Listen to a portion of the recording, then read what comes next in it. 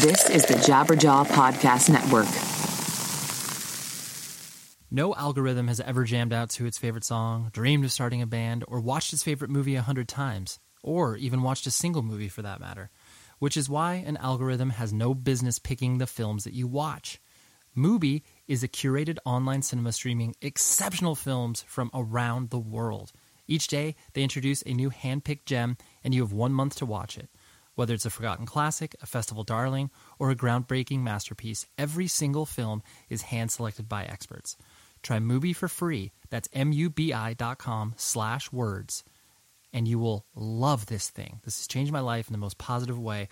You get amazing cinema. Such good stuff. That, like, I love movies, and it shows me stuff that I'm like, yo, I've never even heard of this. And I watch it, and I'm like, oh my gosh, this is incredible. So please, 30 days for free. Mubi.com, mubi.com/words. 30 days for free. All right, now on to the show.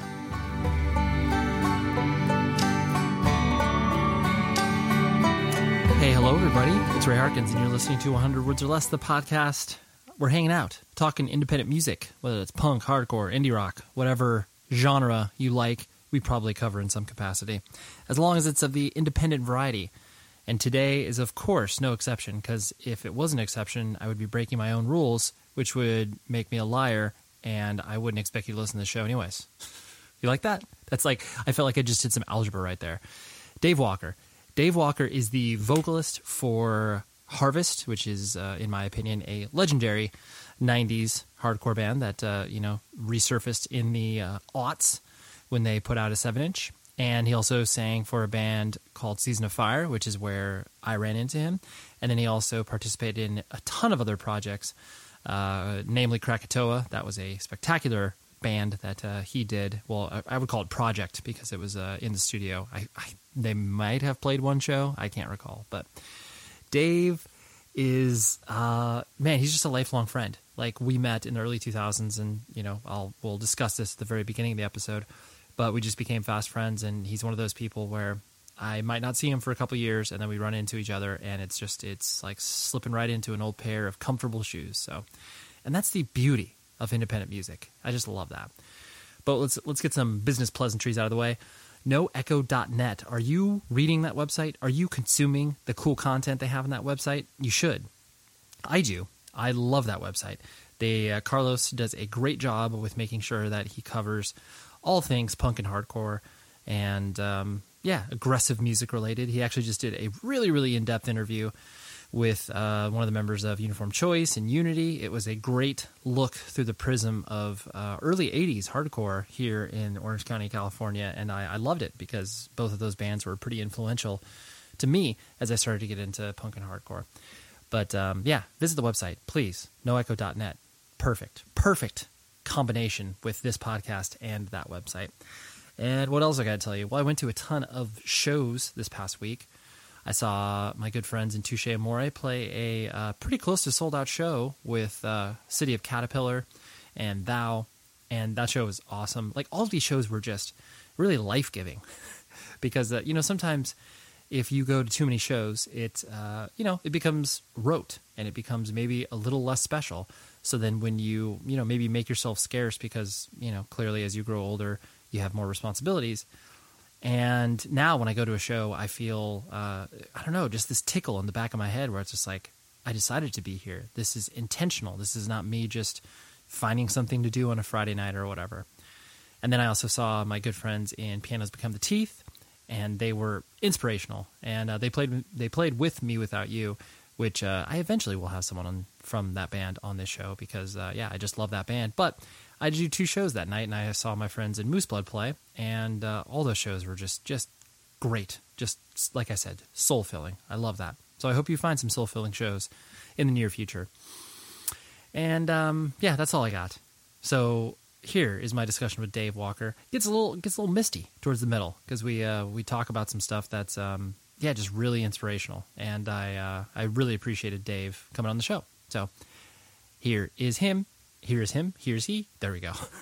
Here he is, and I will talk to you after the episode. Run it out of time. Run it out of this life again. Run it out of silence. Cry it out. Correct me if I'm wrong, but we first met when we toured together, when up in Canada, correct? Like, to your recollection? That's right. Yeah. Yeah, and so, we toured together, Taken and Season of Fire, and, I had no preconceived notions of you beyond the fact that, I enjoyed, Harvest, Krakatoa, like all the musical projects that you were involved in. But and this, to me, this is the beauty of, punk and hardcore and independent music, where it's like, you and I were aware of each other because of our mutual, friendship with Chris Logan. And then, upon the first day of meeting each other, we were just like, oh yeah, like, so we're like totally friends immediately. Like, it took us like 5 minutes to dive into that. And then you were even so kind as to have an old Harvest shirt for me, which I was like, what the? And like, I just remember telling Logan, where I was like, oh yeah, I love Harvest. I'm so excited that you're working with Season of Fire, blah, blah, blah. And then, you bring me a Harvest shirt. Anyways, it's all tied up in the fact that that's incredibly thoughtful, Dave. Like, and the fact that I still remember it, 15 years later is meaningful.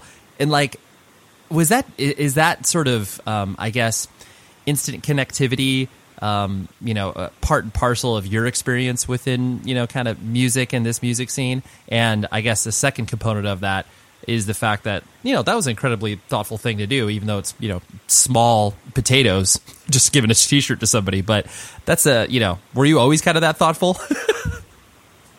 Yeah, I mean, I probably have become more thoughtful as I advance in the years, but I would say, I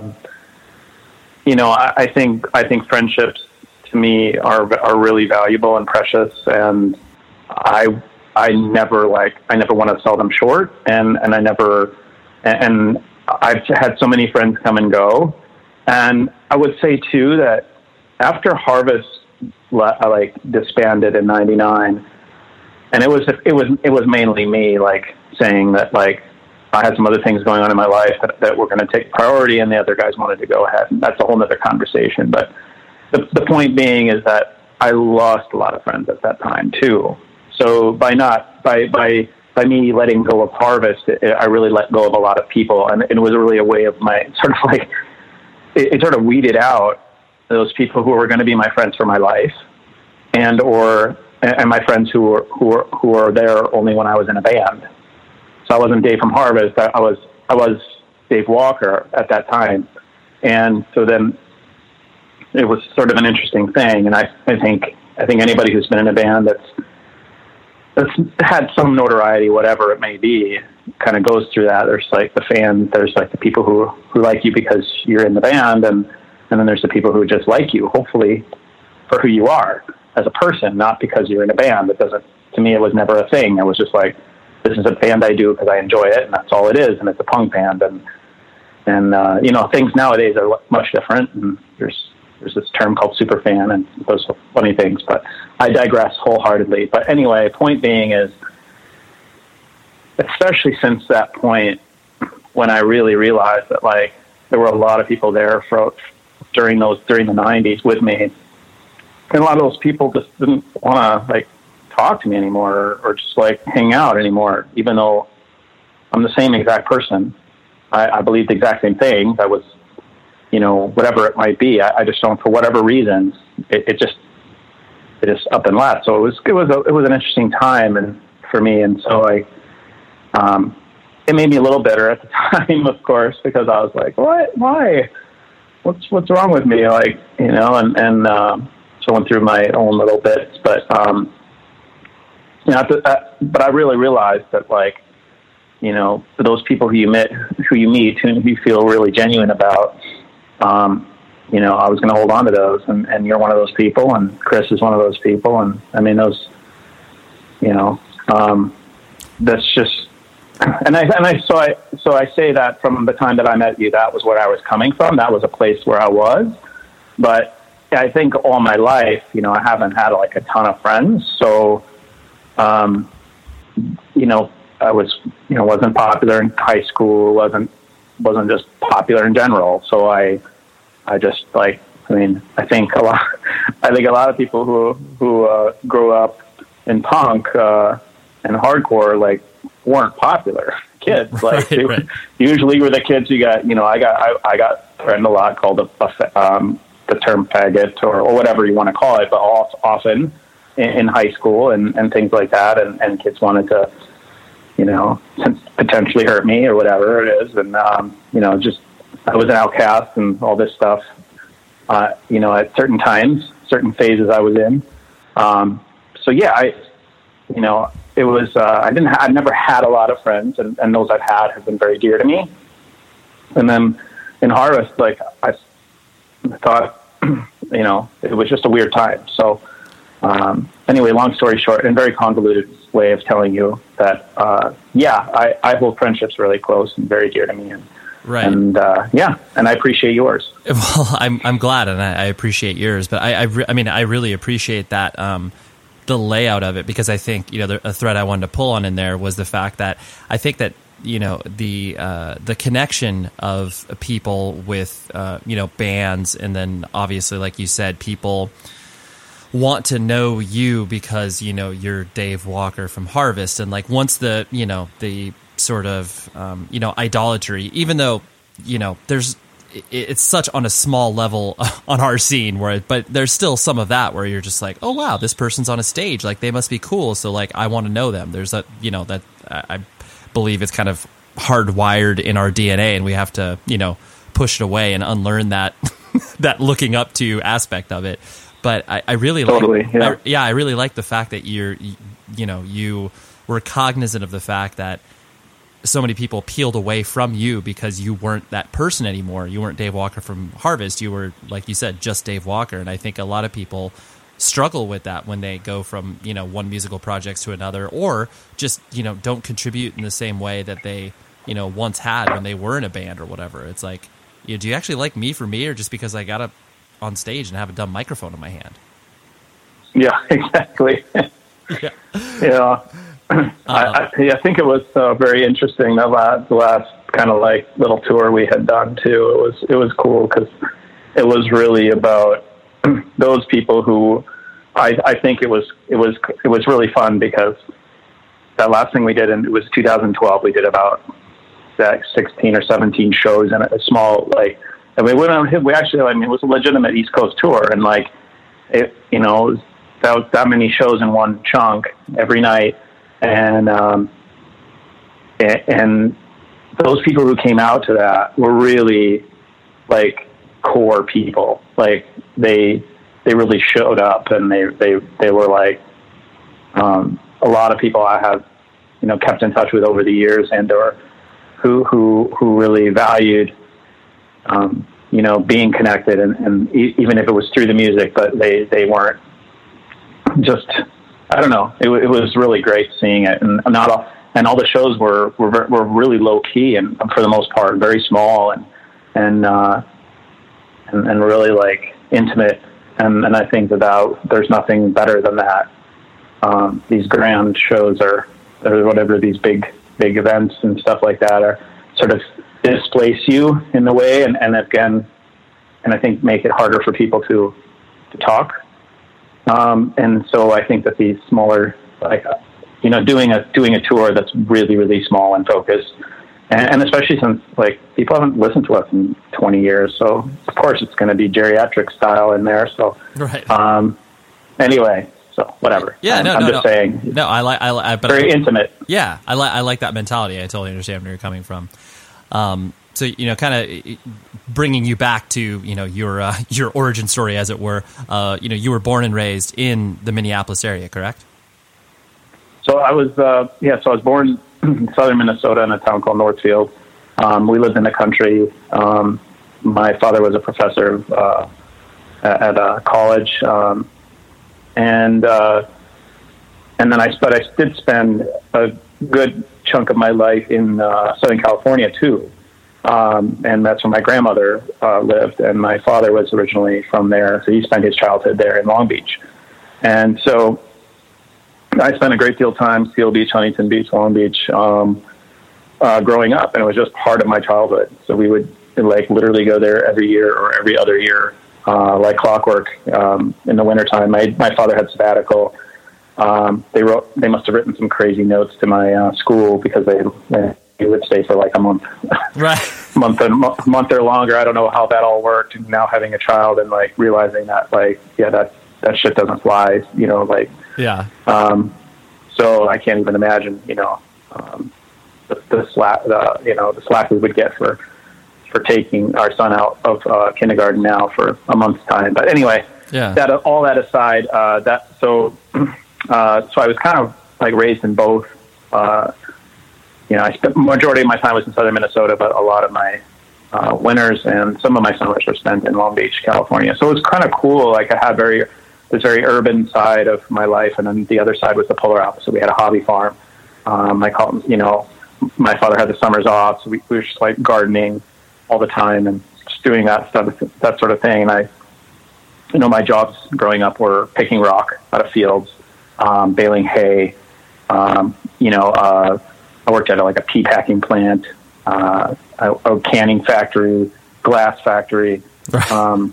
Just, you know, like really some pretty raw shit. Like, and that's just, you know, how it was. And those were the jobs that were available there. And so that was sort of my deal just all through high school. And then, yeah.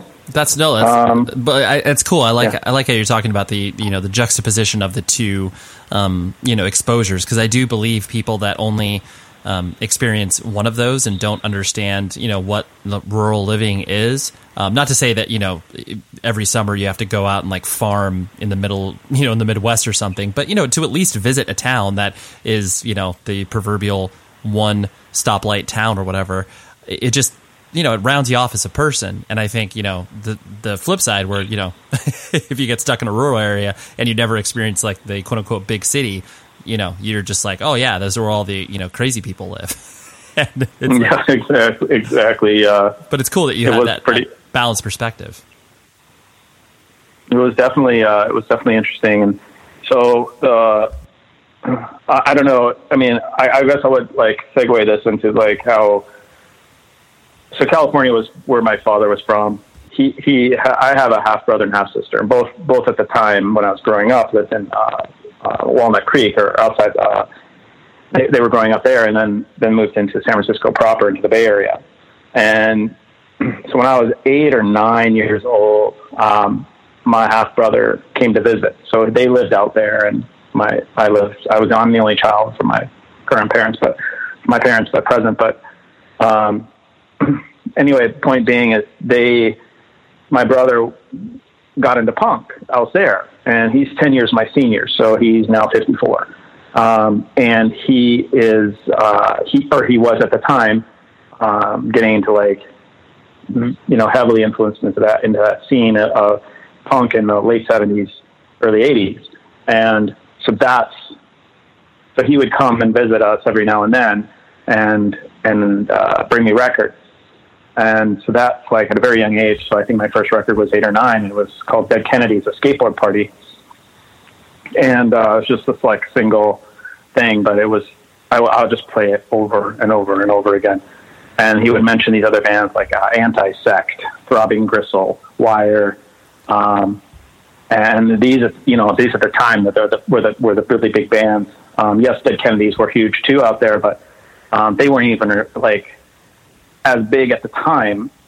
They seem almost bigger now than a band than they were at that moment, but in time. But so he was anyway giving me these things, and so that was kind of my indoctrination into that world. Although I was evenly distributed with my love of just heavy music in general, of what I could get my hands on, which was the more mainstream stuff, like which was Ozzy and Metallica and stuff like that.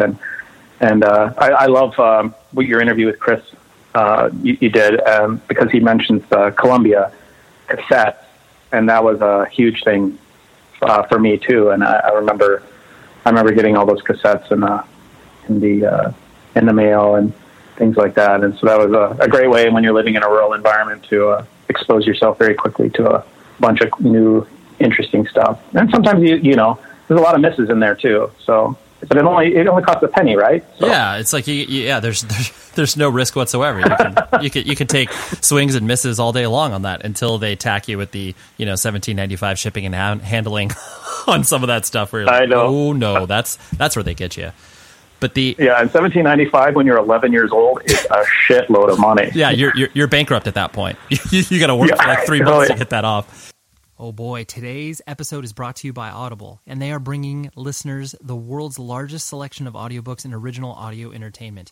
Did you know that audiobooks are eligible for Grammy consideration in the Best Spoken Word Album category? I didn't know that. Thank you, Audible, for letting me know. And they have unbelievable performances from Trevor Noah, Kevin Hart, and Margaret Atwood's The Handmaid's Tale. Now, I have dove in to I Can't Make This Up by Kevin Hart. He's one of my favorite comedians, and his book kills it. He is so funny. It's just to hear, basically you feel like you're hanging out with Kevin Hart for 6-7 hours. It's amazing because the intimacy that it creates is so good.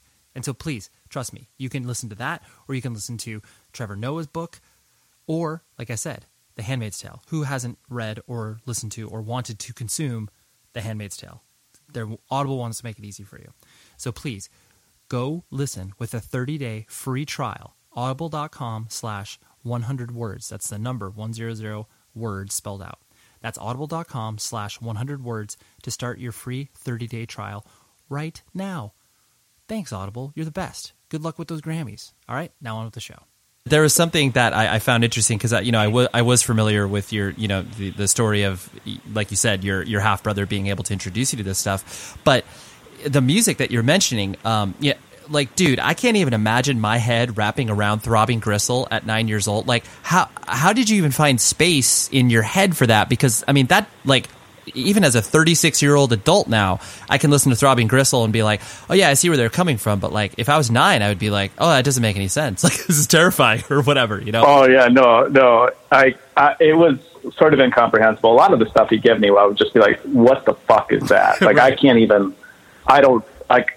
But I mean, I was fascinated by it, I mean, and a lot of times it took me a while to sort of like lean that way. And like, it took me into my like early teens to sort of like start to appreciate some of the things that he was giving me. Dead Kennedys were pretty like, they were tame of the things that I listed off.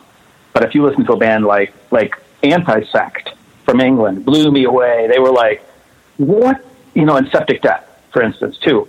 Another one, like, you're like, what is this? Like, I can't, what is he saying? Like, and a lot of those bands, they're incomprehensible.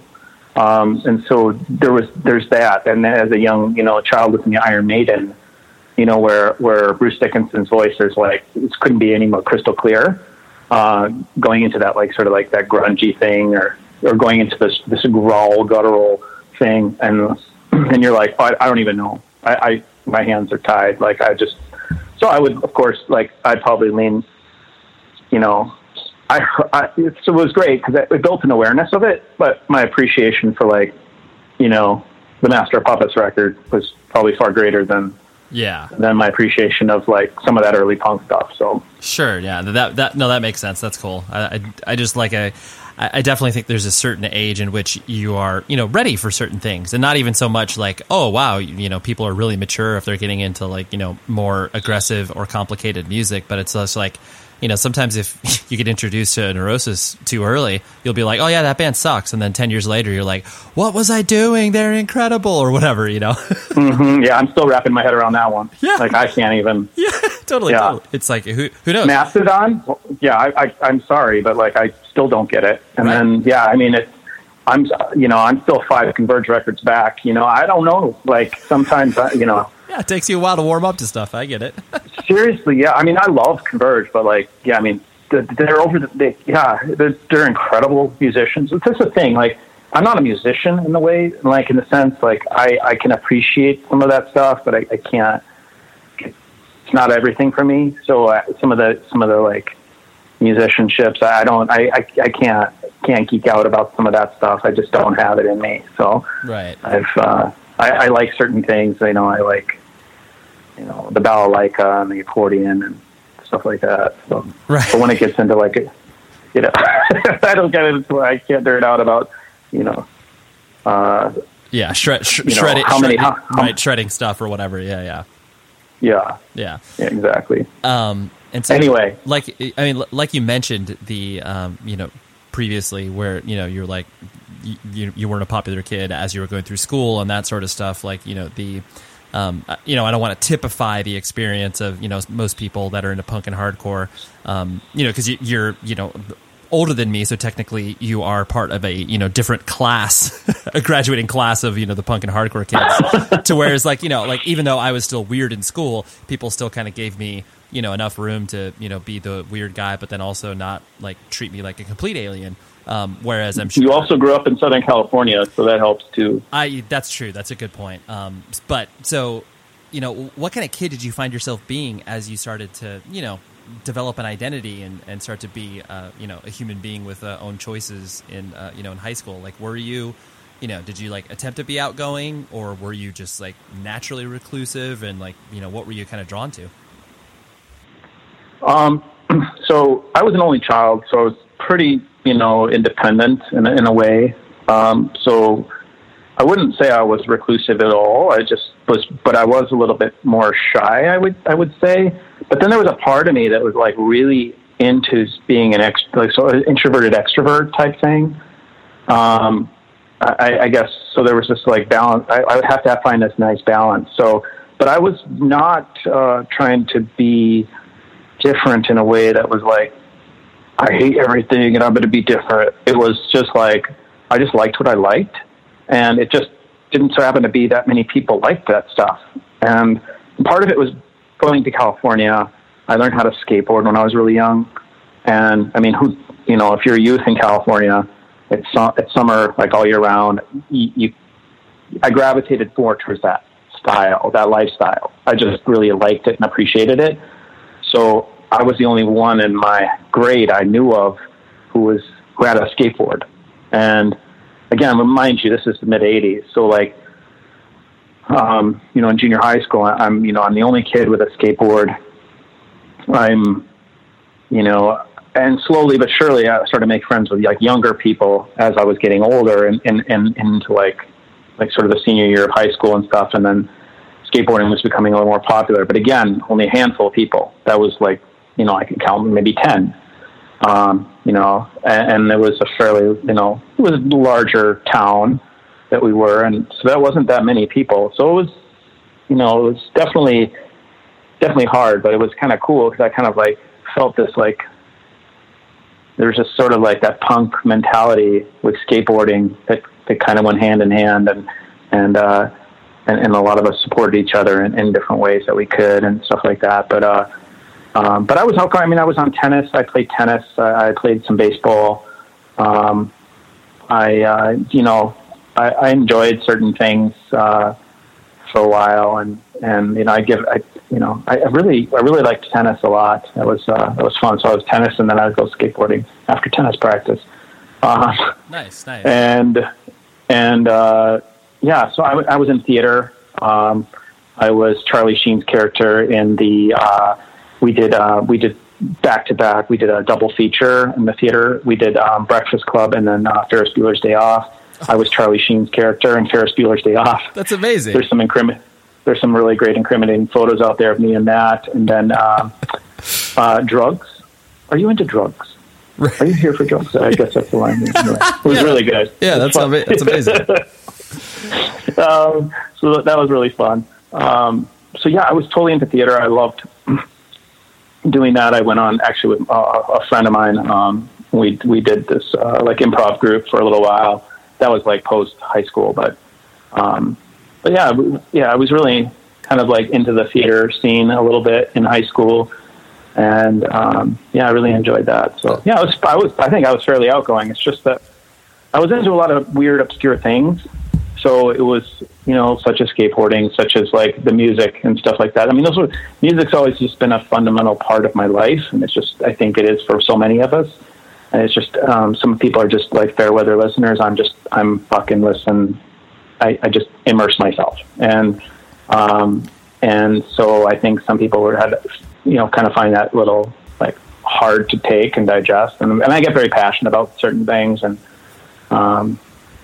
Well, yeah, you definitely strike me as a person where you're, the temperament I think of most people that get drawn to subcultures are people that get obsessive over stuff. It's like your average, whatever typical high school person. Like, yeah, they may care about football, or they may care, they may like know all the players, know the stats and stuff like that. But like we're going like 7 layers deep on stuff that is like irrelevant to most mainstream culture perspectives. And so like there's that obsessive nature that I think exists that kind of goes hand in hand with whatever subculture it is, like you said, whether it's like skateboarding, music, whatever that may be. It's that like you're not just scratching the surface, you're like, yeah, so I'm gonna like live and breathe this thing, and I'm going to exist in it, I'm going to like take baths with it, I'm going to like do everything with it. And it's totally and it is alienating, because a lot of people are just like, probably like, and maybe rightfully so, or just like, hey, calm down. Like, you don't need to like be that into it. It's like, no, I do. It's like, well, okay. Maybe that works for you, but not for me. Yeah, exactly. I mean, there were those people who were, obsessed with certain sports and things like that. And I got it, I understood them. It's just that, aside from that mutual obsession with something, we didn't have anything in common. So it just, it was just about finding those people, and a lot of those, and so I would say, back to your point about saying like, were you reclusive or were you other? No, but a lot of my friends were. Right. I mean, I had one friend in particular who had to drop out of high school because he was embarrassed by something that happened, and like, I mean, it was just like,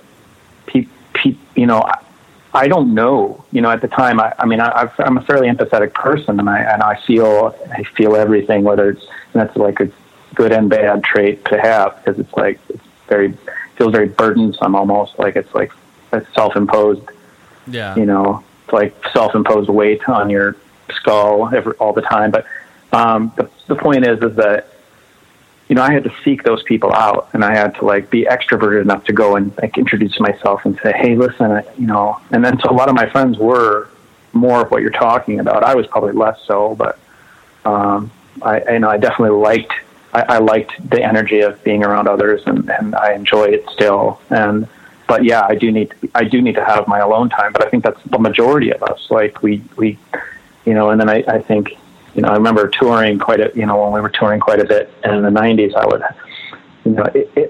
would go play, and then I would need to like be by myself for like an hour. People would want to talk. Where's Dave? And he's like, I would just leave, because I was just like so drained, and I needed to go recharge. And I'm just like, but some people can just be on all the time, and I'm just one of those people who like, I have to just go and like fucking like crawl inside myself for an hour and like recharge the batteries. Yeah. I just, before I like go and like talk to somebody, although there was, so I mean, I've had, but at the same time, I miss out on some pretty deep, meaningful stuff. And like, so I'm just gonna, I just got to jump into this one, because this is probably one of the most like out of body experiences I had when on tour. But so we played in Syracuse, which was essentially our second home in the 90s. And it was weird how it all worked out. But every time we played Syracuse, even in this last little tour, it was just phenomenal. And there was just something about the Syracuse in the 90s that was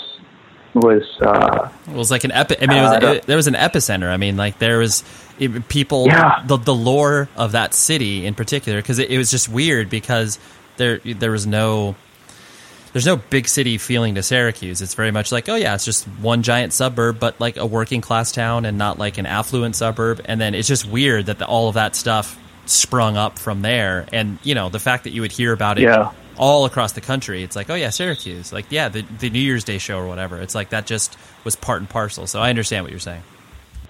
Yeah, and I think it was like actually after one of the New Year's Day shows, we had worked our way up the ranks of that thing and finally headlined it one night or something, or one of those New Year's shows, or maybe it was just another tour altogether. But I just remember this kid coming up to me, and I spoke a lot about. I had a great, super, super dear friend who committed suicide in the 90s, and he was a kid. He was a guy I knew from high school, anyway, I wrote a lot about that and in our songs and hinted at it. But of course, the song Lament is that song. And so anyway, the point being is this kid comes up to me after the show is done, and I'm just sitting on stage, and I had said a few things to some other people, whatever. But this kid came up to me and said, he told me he was going to kill himself, but he didn't, because of what I wrote. Yeah, that's huge. And I think that was sorry, getting a little no emotional, like I said about it, but it's like, it's one of those things where it's like that was it. I was like, I'm done. I can't, like, like this kid just essentially, like, if there was one reason I'm doing this, it's to connect.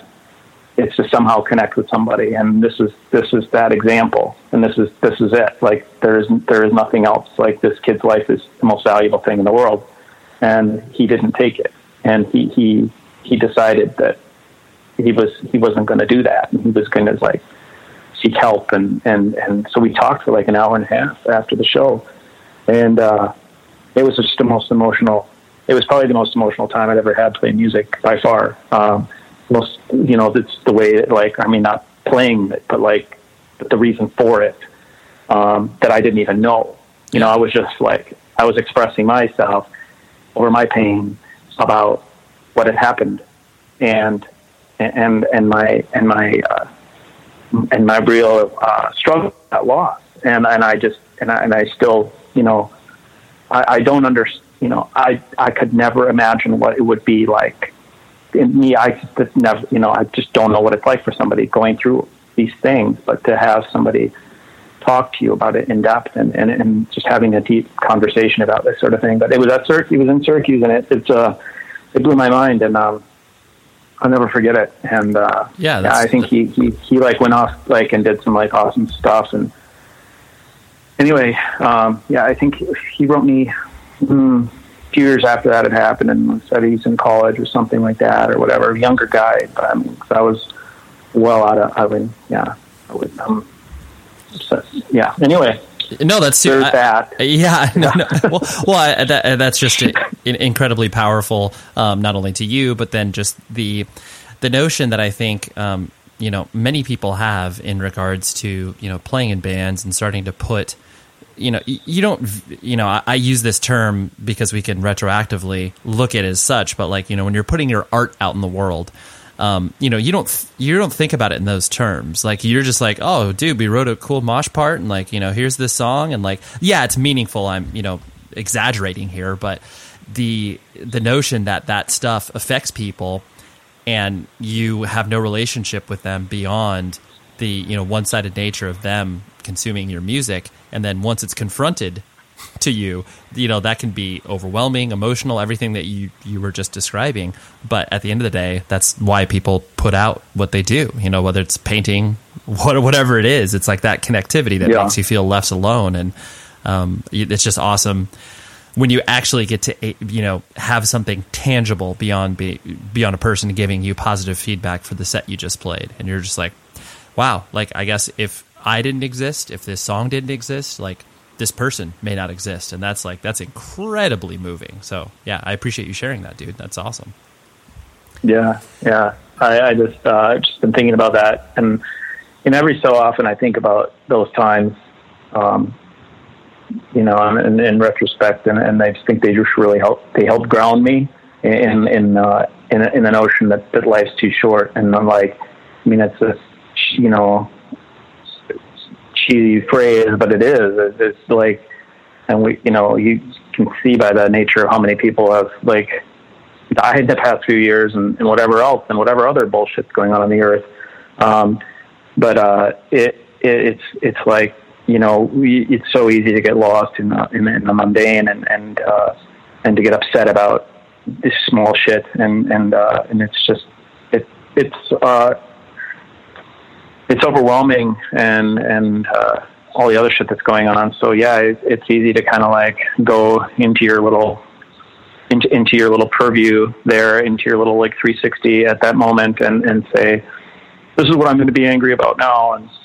But yeah, I think that there's a lot to be said for let's just enjoy what we have when we have it, and as we have it, versus, looking to I'm all about like thinking about the future and planning, but I'm at the same time, I think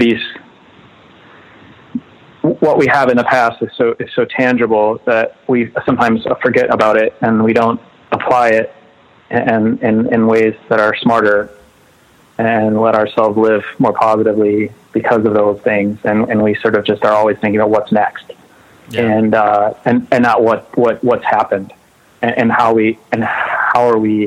has that affected us, and how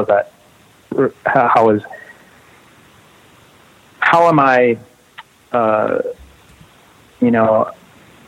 how does that relate to how I am outwardly projecting myself now, and things like that. So I don't know. There's just some, that again, did not expect that to go there, but no, anyway. Yeah, well, that's the beauty of a conversation. You sometimes never know where it's going to go. But oh my God, no, but I appreciate it. I mean, it's like that. These are the moments in which you can reflect on certain things and kind of put things not only in perspective for yourself, but I'm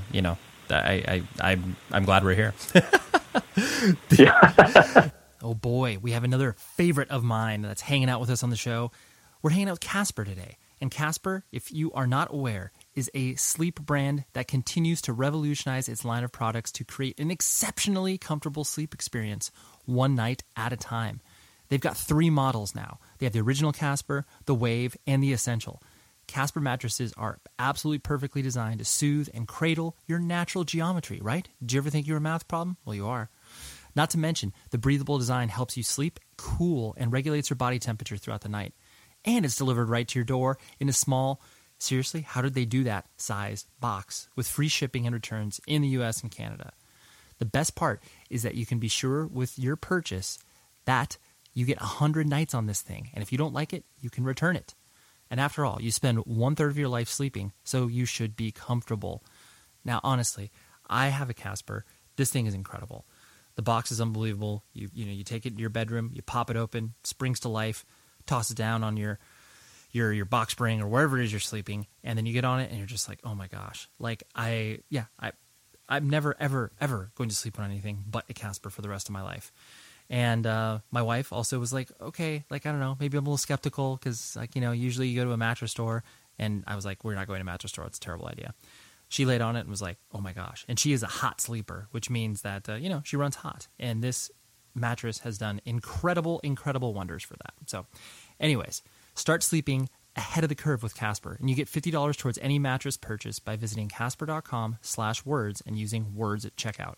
That's casper.com/words. Offer code WORDS for $50 off your mattress purchase. And of course, terms and conditions apply. Casper, I love it. You'll love it. Sleep better. All right, now on the show. Your lineage as far as, playing with, local bands like, Pillar and Rain and like all the stuff that you were involved in. Yeah.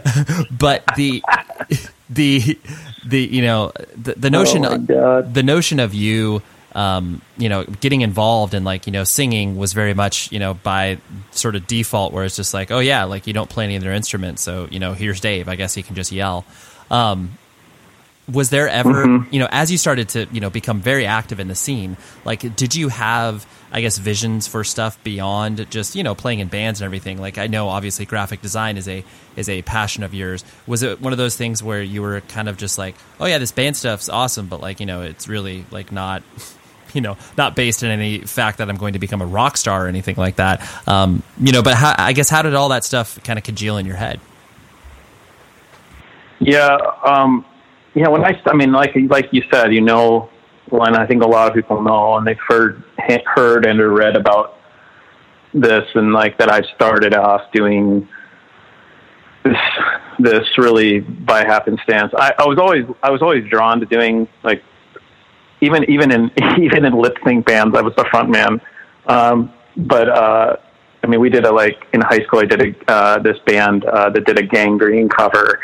But it lip synced. It was hilarious. Nobody knew what to say. We had cardboard amps, and we just knocked that shit off, and we just lit one on fire, and then I had to spend a week at home because I got detention or what's the thing, suspension and stuff. And anyway, all that stuff happened, but I was always drawn to that. And I think, but it sort of just kind of fell in my lap. And then it was always just this outlet, and it would never, like you said, we started Harvest in a living room, me and Eric, and we're like, he had a broken leg at the time. He'd come back from Colorado recently, and so he's like, sitting with a broken leg in my living room, and we're like, I really liked him, and so we just kind of started this thing because we both just had a passion for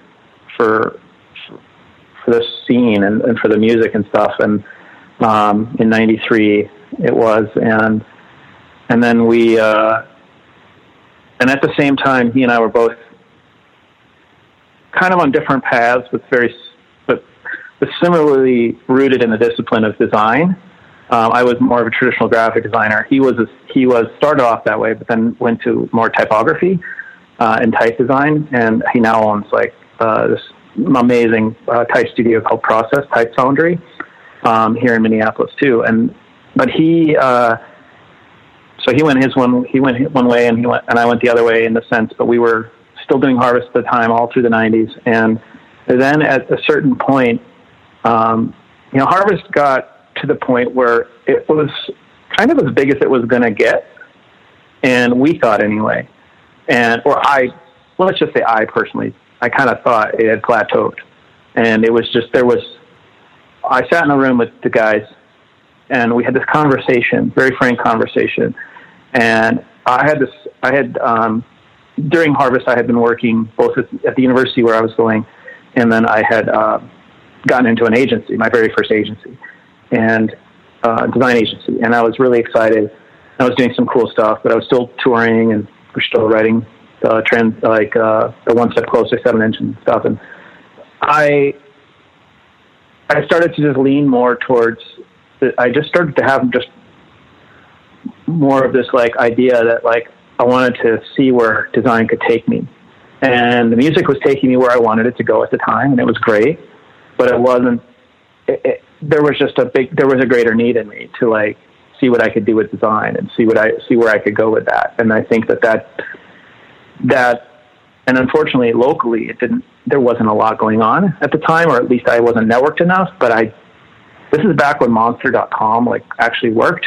And it was a thing for tech and coders and designers and stuff. And so I just put my stuff out there, and then all of a sudden I get a call from New York saying, "Hey, we've got a project. Do you want to interview?" And so I flew out and I interviewed, and I got the gig. And so it was just a 6-month project. But the point was that I had this opportunity to go do that. And so I had to make some really hard choices at the time. And everybody sat in the room, and we hashed it out, and everybody, those people who, I think we all agreed that it was this is it. We are at this, we're at the top of this thing that we're on the top of this ride, and we can either go further and see where it takes us, or we can just call it. And my vote was just to call it. And I wanted to take this job to New York. And so I wanted to see where I could go with that, and where that would take me to on whatever ride that was going to be. And so that was a hard choice to make, but I also wanted to end Harvest on a big note. And I knew that the One Step Closer 7-inch was to me, probably, I mean, I love the God Complex record, but I thought I thought we had reached I wanted to go out on a high note. Let's just say that. I never thought we'd ever play again. Right. And but I really wanted to go off on a high note. And I thought that this was if I'm going to do it, this is going to be it. And let's do it right. And that's when we had our, show with Nora, Disembodied, and Bane, and stuff like that. And that was awesome here. And there were 3,000 plus people. And it was awesome. And it was, I'll never forget it. But I chose to see where life would take me in this realm. And and I've been pretty happy. I did that. And then I went off to start my own little thing for a little while, and I had my own studio for a little while, and then now I work for I work for a huge agency now and design, and I work with customer experience and design and stuff like that. But it's I enjoy it. That's rad. I've been doing it for a long time, and I love it. But I'll still never stop playing music, and I'll still never stop thinking about it and wanting to do it even when I'm not doing it. And it's been a number of years now since this other little thing that we're doing, which is some of the core members of, like, me and Dan from Harvest, we're doing called City of God, and we have 5 songs. All the music's done essentially. Well, I think Kevin needs to do guitar, but and this is Kevin Call, and he was also you met Kevin. He was in Season of Fire, and then he was also in he was also in Comeback Kid and The Good Fight too. But, yeah.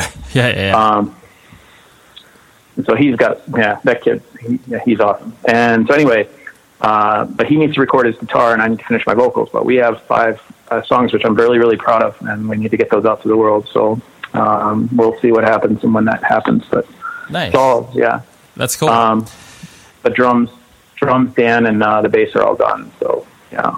Nice. A few last things I want to hit on before I let you go was the something I found interesting about, from the 96 to early 2000s bands in the metal/hardcore metalcore thing.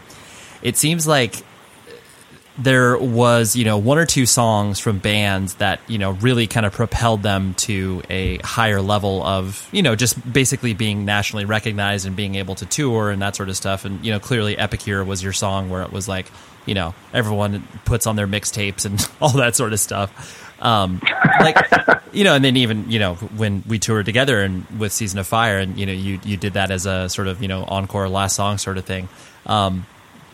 Did you kind of recognize that as well? I mean, in regards to not only the fact that you knew that Epicure was kind of your most popular song as far as a crowd reaction was concerned, but I don't know, I just really noticed that happening, where it was bands that did have that song or two, all of a sudden, I wouldn't put it the same way as radio airplay, but the quote unquote singles popped.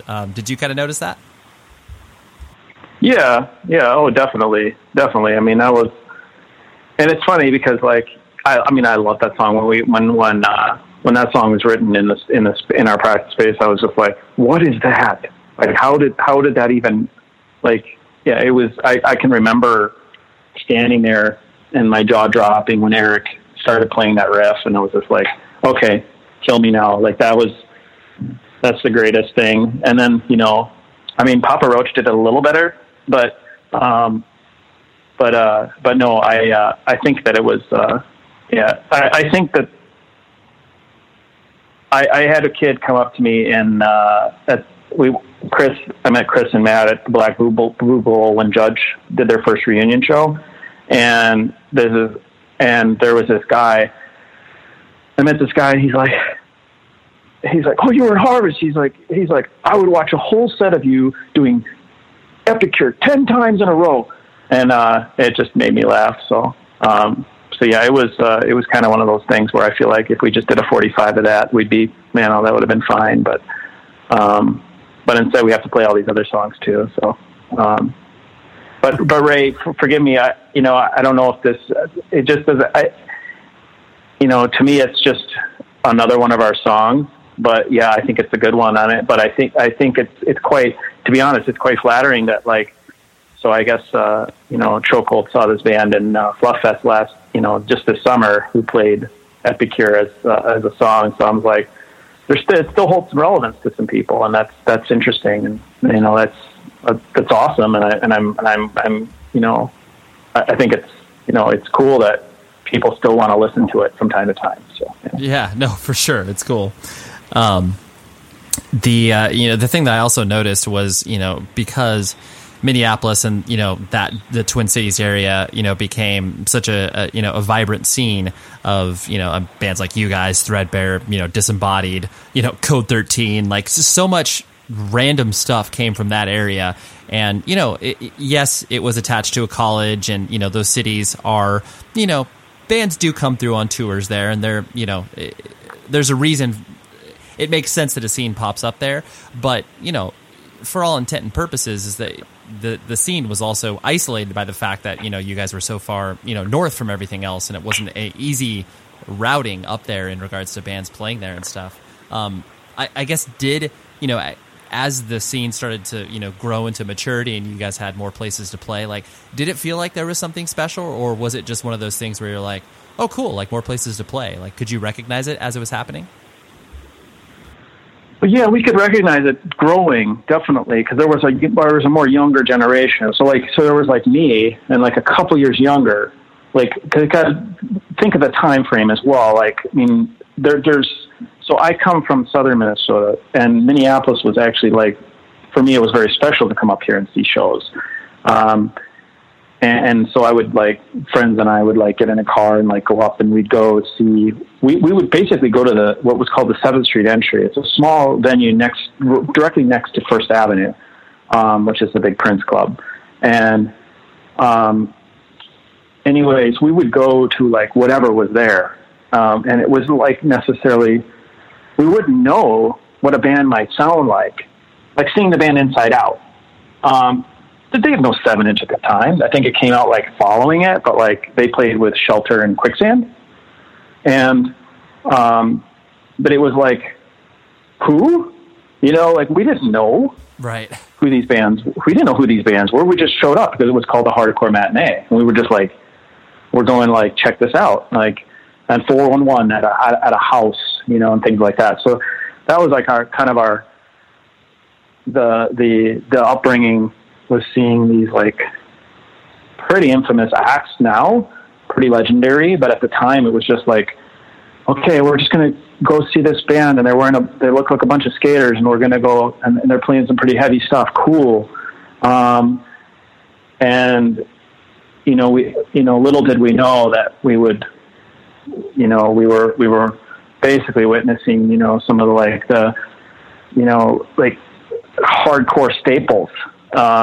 You know, I mean, Dan O'Mahony, for instance, you know, it's just like, it was so awe-inspiring. And so I think that, like, the fact that bands, like, went out of their way to come here, and I owe a lot to, like, Felix von Havoc and Jason Parker, who did THD Records.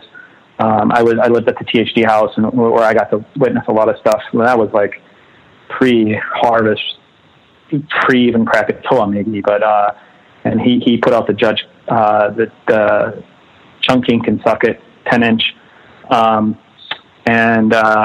but he had a lot of connections, and like, so, like, Four Walls Falling came and played our basement, Clutch played our basement. These kinds of bands would, like, just, like, show up. Mean Season.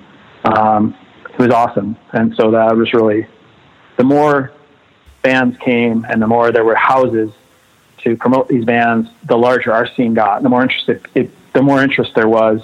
And we had, luckily enough, we had a lot of foundational bands, where a lot of the members went on to do, like, Threadbare, for instance. And, you know, and so there was always music going on here. But it's always kind of found its way to be a little different. And there is no placing any sort of, like, label on any one band per se, that came out in the late 80s, early 90s. And I think that we never took it for granted. And if we did, I don't know in what way, but venues were, you know, there was that bigger venue, like I said, 7th Street Entry, and then there was the smaller house shows and things like that. And it's, you know, to give its history is like a long conversation, but, like, the point is I think Minneapolis, Minnesota in general, has had a very unique point of view. Not to say every city doesn't. It's just, this one is the one I know and love, and I came from, and I feel like, you know, there's influences of all these different things, but there's no, like, and we all played together, but there was just respect for each person's take on what they felt was alternative music, and that includes like ska and oi and whatever else was going on at the same time. And it was just like there, whatever wave or whatever genre had come into the mix at the time, it was all really well respected and all played together harmoniously. And we didn't have a lot of like infighting and like a bunch of that, like a lot of that shit that you would hear about in other cities. And I think that there was just a tremendous amount of talent that came out, and a lot of tremendous amounts of like points, like really great points of view. And people were really open to sharing that sort of thing, and a lot more just dialogue. A lot of bands just talked a lot in the 90s. Yeah. Half our set was like talking. I remember spending like 15 minutes talking about like my experiences in Yugoslavia, before playing the song 101 to the University of Winnipeg. And there were 400 people there, and they just listened. And it was so nice. Like, it was just like, they were into it. And we had dialogue afterwards about what, and things. And I was just like, okay, that was just normal. And now, of course, it's a little different, but, just don't talk. But anyway, the point is that like, I always felt the city produced some pretty unique and, pretty interesting. Yeah, music.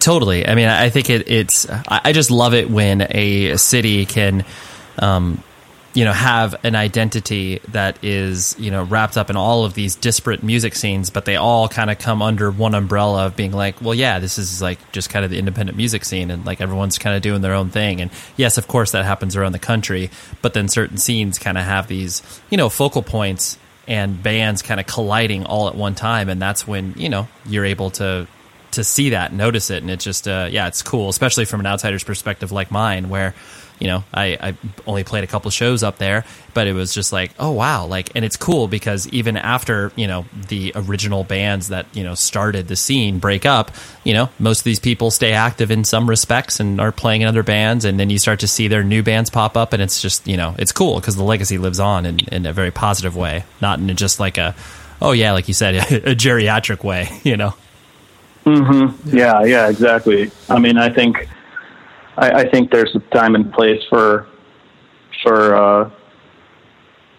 let's just say reunions and things like that. But then there's also this, like, so for me, and I'm just speaking personally, but like, there was a time and place for Harvest to do certain things, and like after we had said, oh, we're done, and then there's the future, and then there's like, then there's like the now, like I want to do something that I haven't done before, or I want to do something, that may sound like just about everything else, but I want to do it because, I feel like I still got stuff to say, and I've still got I still feel this validity in like playing this because it's entrenched in me, and it's ingrained in my heart and in my head that this is like, if I don't do this, I kind of come apart. And so I will continue to play music for as long as my structure allows me to. So, right. I just, it's just how it is. And I, whether Harvest gets asked to play somewhere, or like, we'll probably do that. But if not, we're all actively trying to do something new and different. And and we all, I'm not going to stop doing that. Yeah, that's really cool. One last thing I want to hit on was the, and I don't know if you are interested in talking about this, but, I think it's kind of relevant based on the fact that, all the other topics that we discussed was, the bike accident that you were in, because, that's obviously not something that, is covered on hardcore news websites and stuff like that. But for fuck's sake, yeah. I suppose. But I mean, that was a pretty, severe thing that you went through. I don't know if you kind of wanted to, walk through that and, talk about, your experience with that, and obviously how it, altered your perspective or, made you think about things in a different light? Yeah, I mean, for in purpose of context, I'll say, so I was riding my bike, not home, but rather to pick up my son from preschool, and then I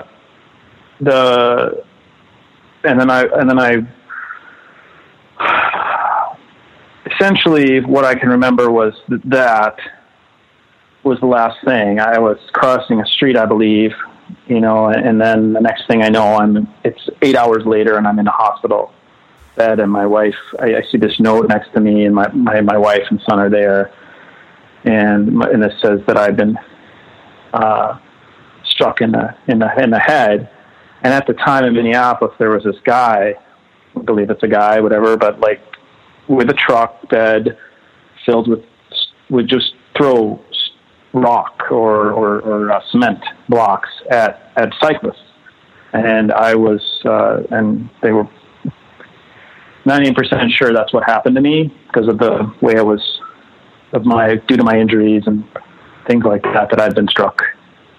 And at the place that I was where it happened was very protected from, was right next to the road, but very protected from any sort of like line of sight. And at the time of day which I was going, which is about between 12:30 and 1 o'clock in the afternoon.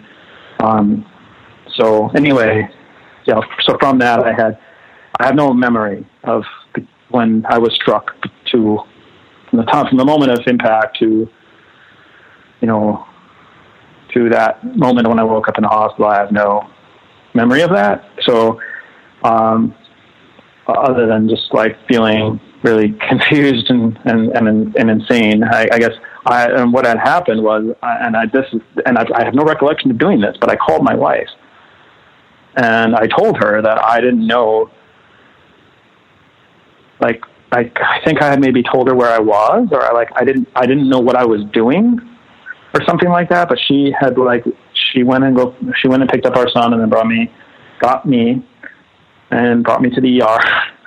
And I had been, so for every 10 minutes I would wake, I guess I would come to, and I'd be like, what happened? So for like every 10 minutes for like hours upon hours, she would have to retell me the story because I couldn't retain it until eventually, like it was, 8 o'clock at night when I finally like started to get memory back. So it was quite something. And so from that I had, about, a few months, 3 to 6 months for brain trauma. And so I had to go and I had to go to counseling or whatever it was, like sort of to, and sort of figure out, should I read, can you still remember this, or can you do this or that thing or whatever. But yeah, it wasn't a good experience. And, it's definitely made me a little more shy, when I'm cycling, of certain, being more cognitive about and aware of where I am spatially, of where I bike, but it certainly hasn't like diminished my love for cycling. And I ride I ride almost daily, depending on my son's schedule and my wife's. So, but yeah, it's great. And the only reason I bring that up is just because it people go through traumatic events, and just the experience that you have when stuff like that brushes up against you is like, oh, like, yeah, like anything can happen at any time. Like, I know it sounds so obvious to say that, but like you don't really think about it until it's like literally right in front of you. No, totally. No, it was definitely true. Definitely true. I mean, it could have been a lot worse. I didn't have anything broken, but I obviously had amnesia and a deep concussion, and, and I should really, never ride without a helmet. And I had one on, but I should never ride without one anyway, but yeah. Especially anymore. Yeah. Not good. So, yeah, that was more than intense. So yeah, absolutely. And the truly last thing I want to hit on was the notion of you having a family, wife, son, and the ideas that you have brought over in regards to all of your upbringing within the punk and hardcore scene, as far as politics and experiences and all of this, the DIY principles that you've lived your life kind of surrounded by. How do you feel that kind of impacts your view on, being a dad and that sort of stuff? Just because, I'm asking selfishly because I exist in the same framework as you, but I just, I always like to have that perspective from, others who have the same experience. Yeah. I mean, I think it's really, for me, it's, and he's 5.5. He's getting into what he's getting into. And I just want him to make his own decisions. He often will come up with the question, like, so I'm an atheist, and so but it's up to him to decide on that sort of thing. So he'll come up and he'll say, Papa, what's a church? What do they do in a church? What's prayer? All these things. What's God? These sorts of things, these sorts of questions and things like that. So, I tell him, and he's like, but why don't you do it? And I was like, I don't believe in it. And, but you might, and if you want to, that's okay, because at the end of the day, it's not about me. It's about him and about what he wants. And so I hope that, I just want him to have a point of view on it at some point. He's 5.5. So for fuck's sake, no, I can't expect him to have he's got his point of view on I like sugar right now, and I like, he likes certain things, and but he's of course asking a lot of questions about this or that thing, and he's very inquisitive and stuff like that. But at the end of the day, I just want him to be able to make his own. I want him, as he matures, to. That doesn't apply to what, in my life, and me exposing him to certain things. I definitely want to do that, but when he's ready. And I just, as we're easing into things, as he matures, I definitely want him to understand that, of how I grew up and the music that I played and stuff like that. And he kind of, I've played some of that music for him, and he'll run around the house going, rah, rah, rah, and which I think is really fun. And, he'll do some, couch stage dives and stuff like that for me. And, but at the end of the day, he's just mimicking what he sees or hears, and I hope that maybe he'll like it, maybe he'll not, maybe he'll like something like Taylor Swift. I guess I don't know. A lot of youth seem to be into that. Right. Yeah. Well, that's cool. Yeah, you're giving him the space to be the human being that he he needs. Yeah, he is. Yeah, no, but the reality is he's not. He has opinions on things. He is his own little being, and he is, he's got his opinions already on a lot of things, and he's gonna figure it out and stuff. But I'm not gonna not let him know what else is out there. I think that any parent should is yes, okay, I want him to see more than just what maybe the media shows him or his teachers or stuff like that. And I want him to know, he seems to love art and he seems to love music. And so foundationally from at 5.5, I'm like, thank you. That's awesome. He wants music class every day. He just told us this morning, I believe.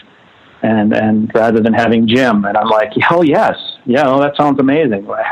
I want you to have music class every day too. And if not at school, why don't we have it at home? And if you want to have art class all the time, let's just, do more of that. And I think, my wife is wonderful, and she's with, she's teaching him watercolors and mixing watercolors and things like that. And drawing with him quite a bit and stuff. So that's all of these things, just watching him flourish and just letting him draw his giant spiders or his son with many tentacles, and it's how it is. Yeah, no, that's really, really cool. Well, Dave, thank you for hanging out, man. This was fun. I hope I didn't jar too many emotional memories in there, but this was very good. No, thank you. This was fun, and I had no idea I'd be talking about half this shit right now. So, but yeah, but thanks for having me, and I appreciate it, Ray. And if all my fingers are crossed, that I will hopefully see you in December. That was that, and that's what's up, right? Yeah. For those of you that have listened to the show for quite some time, know that I have difficulty trying to figure out the proper words to get out of the interview and into the outro. But yeah, I would say that's what's up because I thought that was funny. So anyways, thank you very much, Dave, for taking his lunch break out of his busy day and hanging out with me. I just love that. And so that's what we got for this week, obviously. And next week is Ryan Downey, a good friend of mine who is a man about town because he has a ton of different interests, from a podcaster, from a freelance writer, from a manager, from a vocalist of an incredible band called Burn It Down.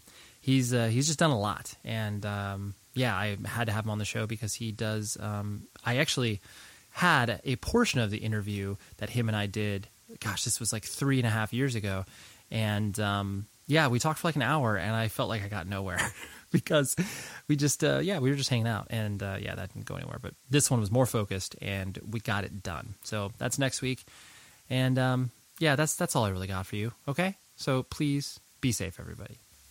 And please, please, please visit my friends at movie.com/words, and you'll be able to get a 30-day trial. Please, you'll love this service. The movies they have on there are spectacular. All right.